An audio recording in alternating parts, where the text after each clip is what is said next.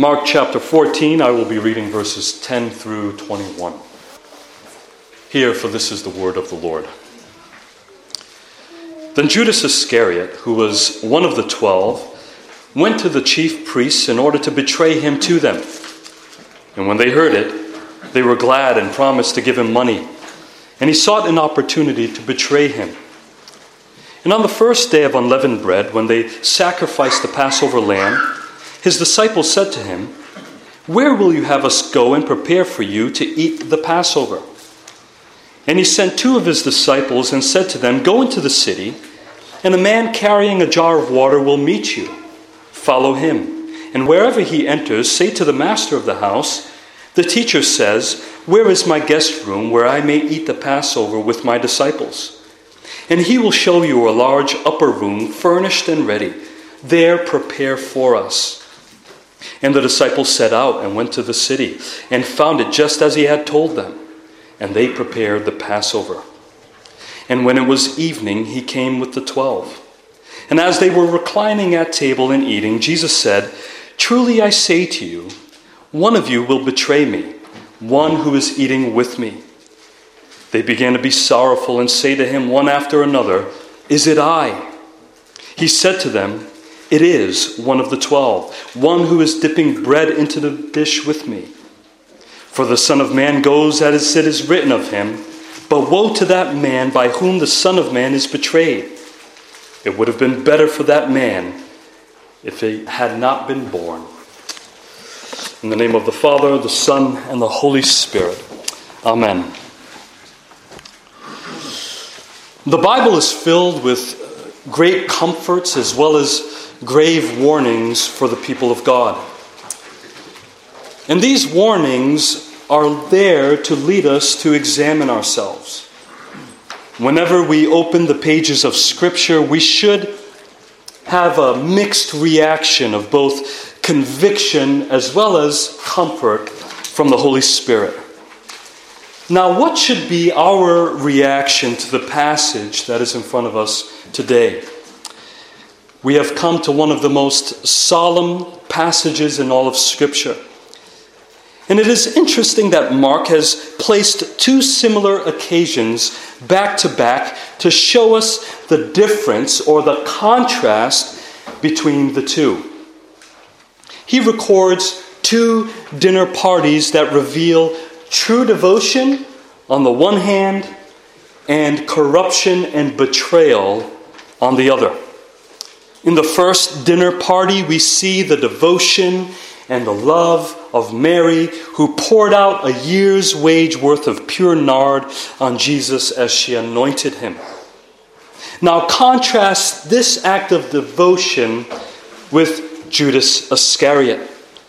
Because wedged in between the 2 dinner parties is the account of Judas's plot to betray Jesus, which sets the scene for the Passover meal, or what is known as the Last Supper.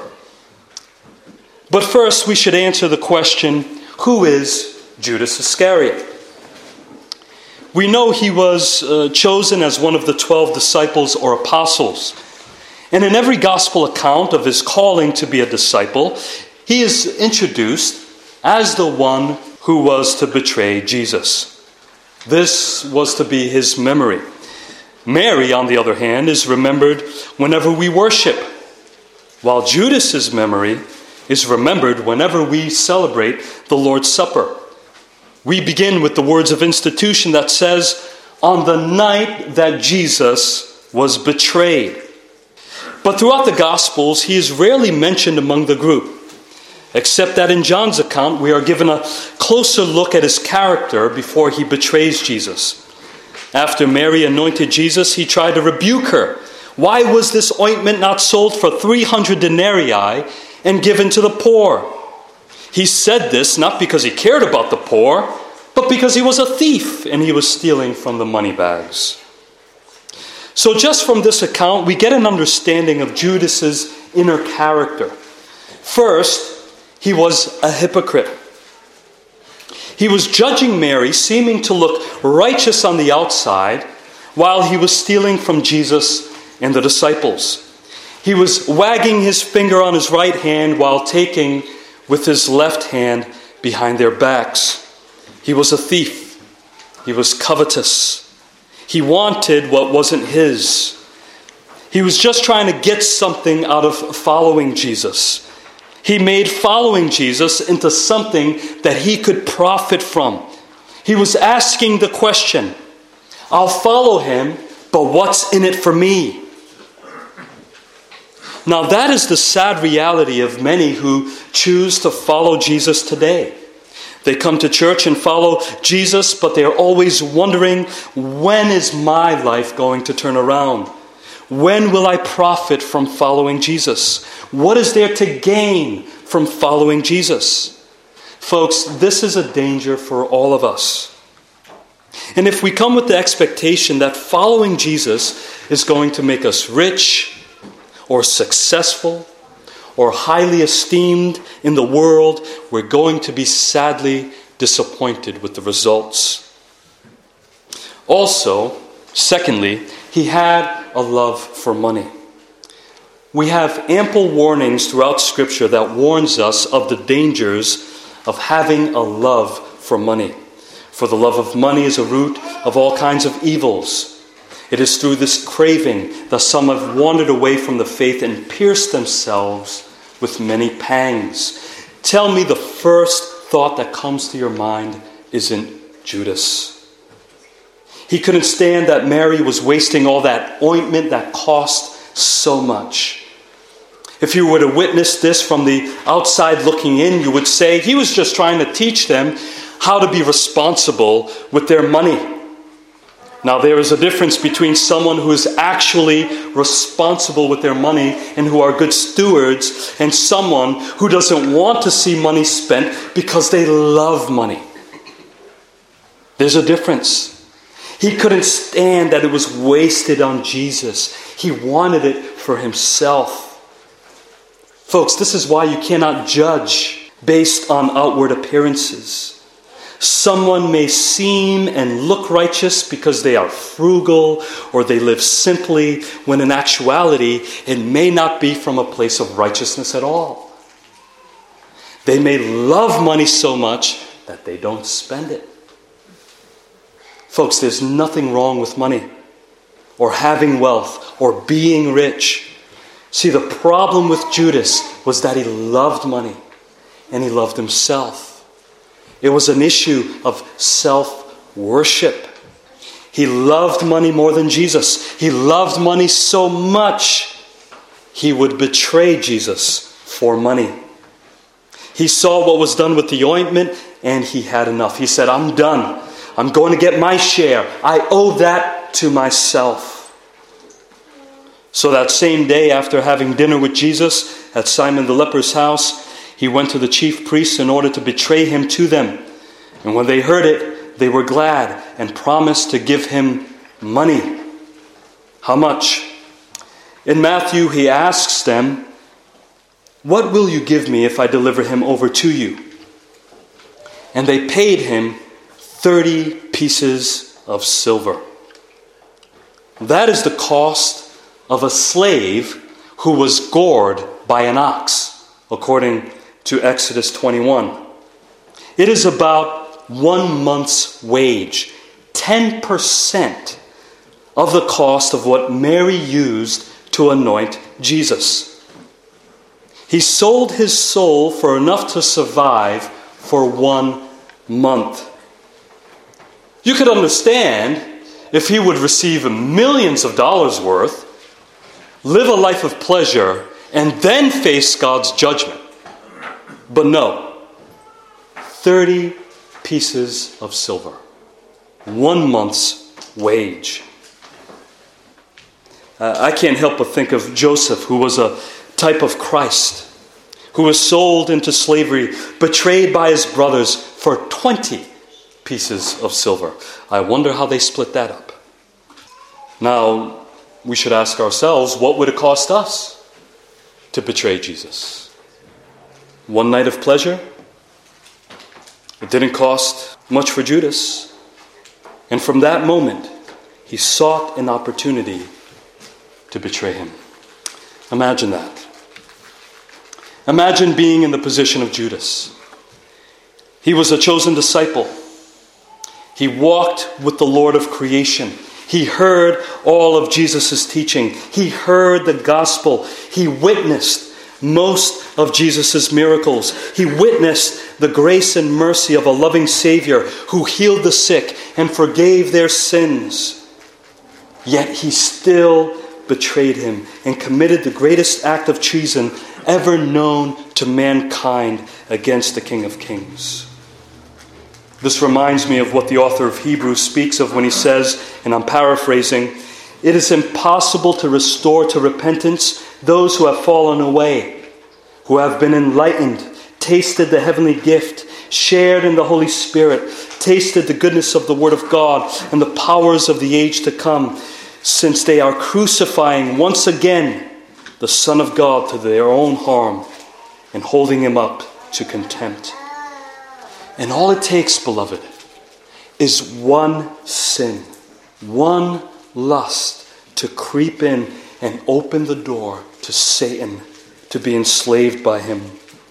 When we open our lives to the little sins that no one else can see, we tend to presume on God's grace and say to ourselves, "I can repent of that sin later." But that is not the way it works. It starts off small until it enslaves you and hardens you against God and against His Word. You see, later, Judas would not repent because he couldn't repent. He couldn't be restored. He was so enslaved to his sin. He became sorrowful, yes, but it wasn't a godly sorrow. It eventually drove him mad until he took his own life. He was so close to the kingdom of God.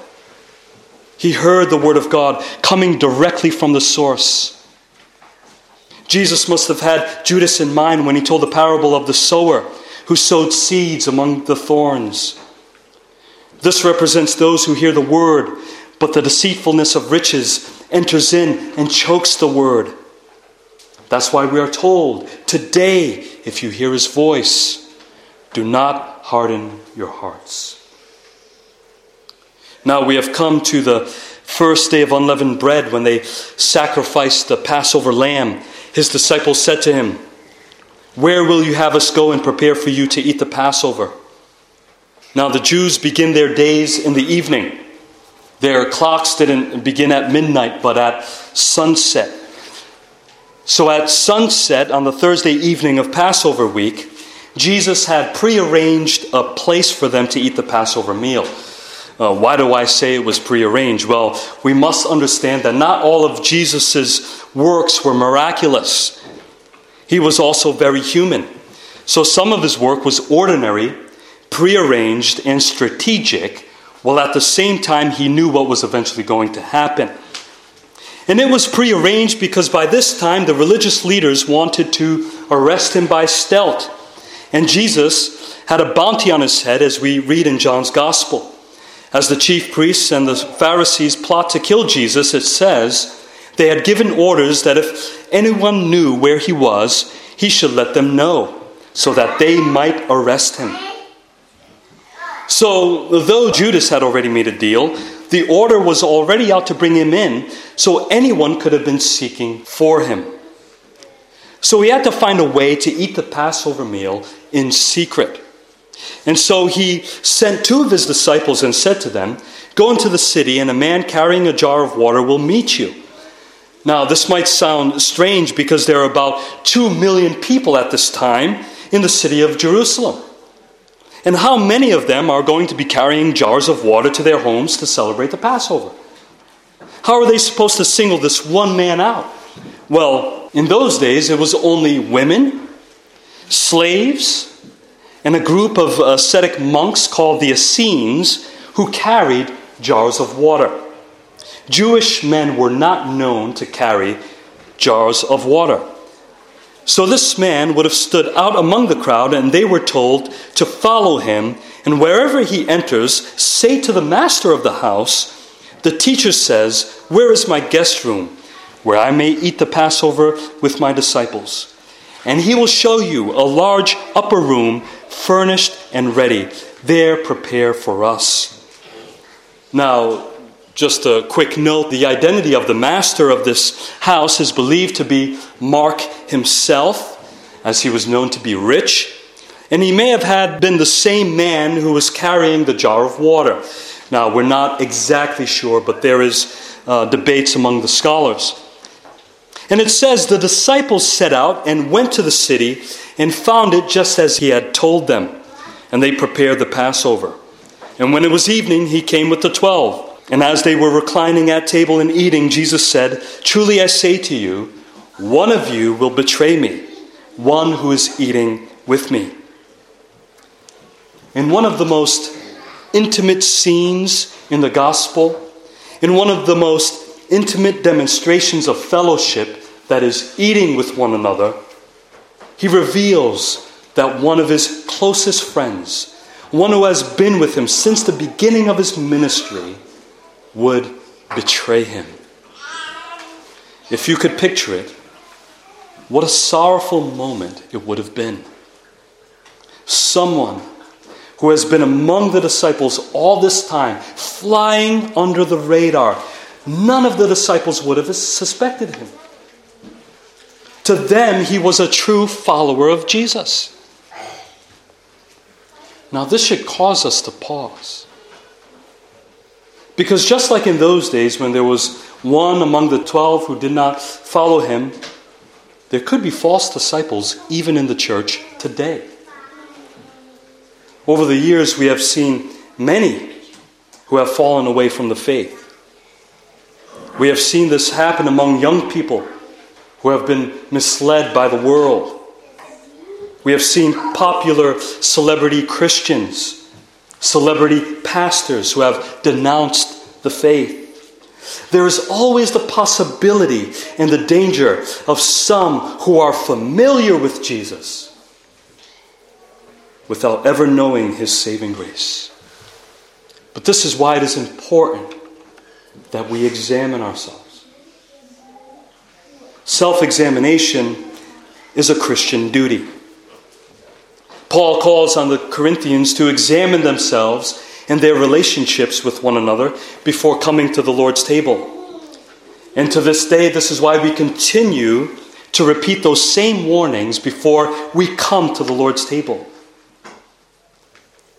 But self-examination is not to be a source of despair. But again, this should lead us to Christ. It should lead us afresh to put our hope and trust in the only one who can grant us security. Paul says again, examine yourselves to see whether you are in the faith. Test yourselves. Or do you not realize this about yourselves? And here's the good news, that Jesus Christ is in you. Unless, indeed, you fail to meet the test. Self-examination is not to lead us to despair, because the Bible also comforts believers and gives us confidence that we are believers. I know there are some who have a tender conscience, and whenever they read a passage about self-examination, the conscience is so burdened, and one passage spills over into other passages, and they reject the comfort that comes from other parts of the Bible.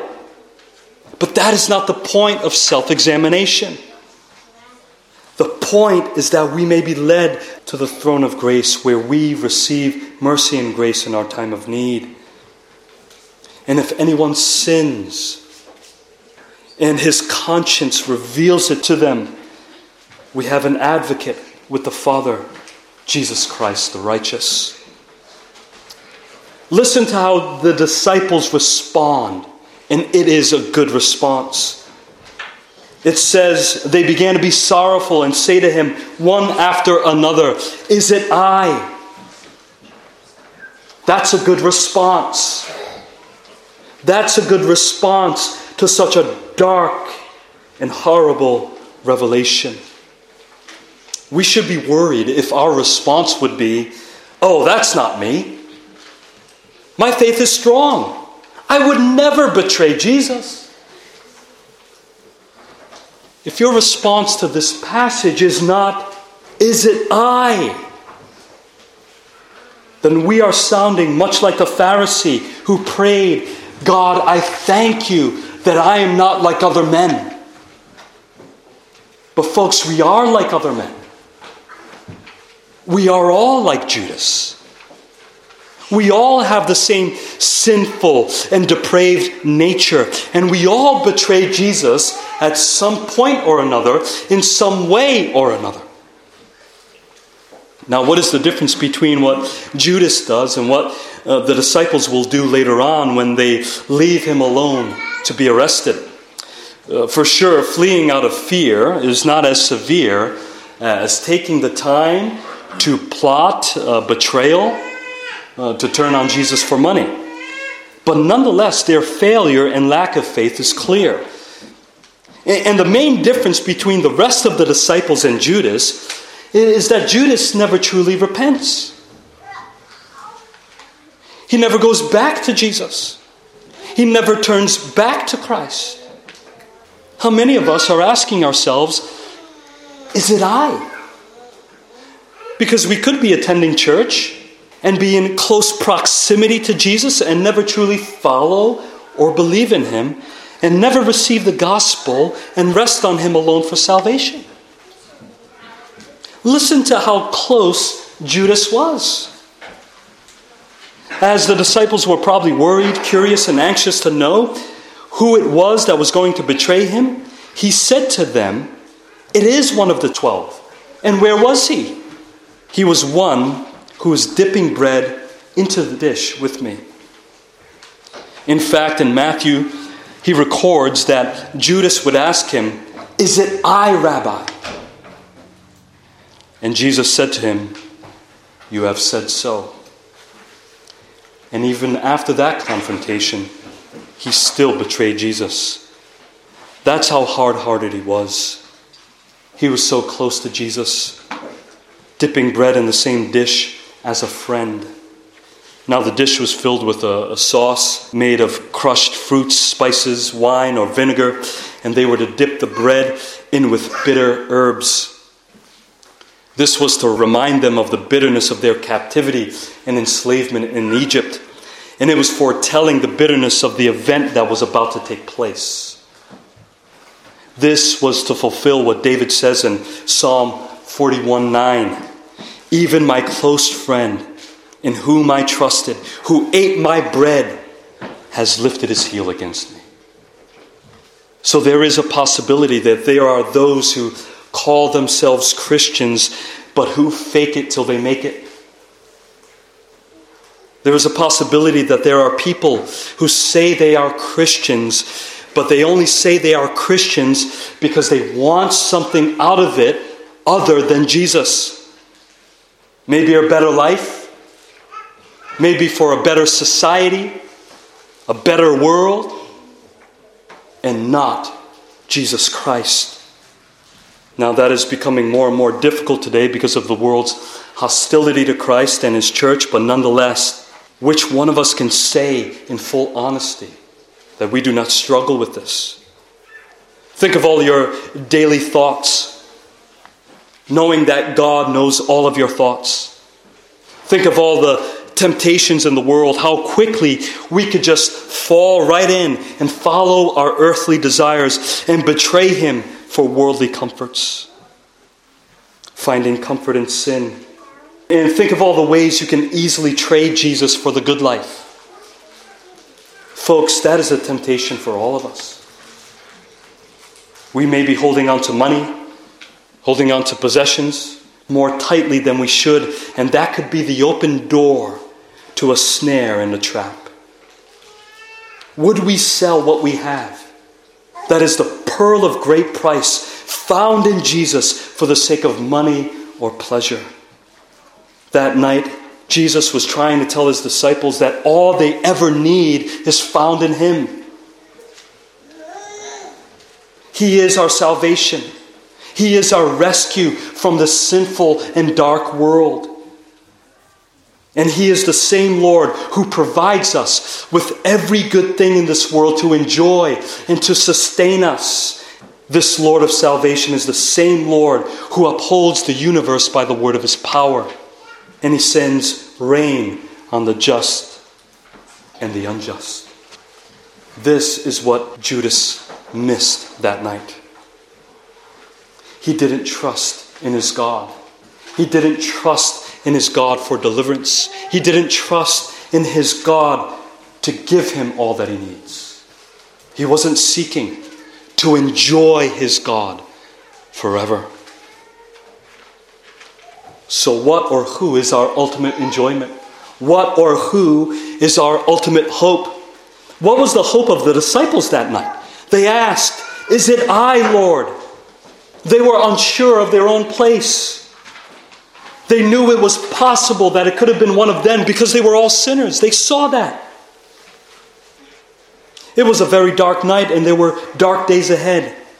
Where was their hope to be found? They could go nowhere but to their Savior for assurance. They asked, "Is it I, Lord?" And then they stayed with Jesus for now, while Judas left to betray his master. But what about when Jesus would go to the cross? Where was their hope to be found? Their hope wouldn't appear until after he was betrayed and after he was put to death. Their hope was found when the light shined through the darkness and they see how he had beaten death, how he overcame Judas's betrayal to grant life to sinners and traitors such as you and I. While we were still sinners, Christ died for us. Our security is only found in Jesus. Our security is only found in His finished work. And there are passages that reassure us, like John, "I write these things to you who believe in the name of the Son of God, that you may know you have eternal life." But also, we are not to ignore the warnings of the gospel, because much of John's letters, he calls us to prove that we are Christians. If we love God and if we are in Him, we love other Christians and keep His commandments.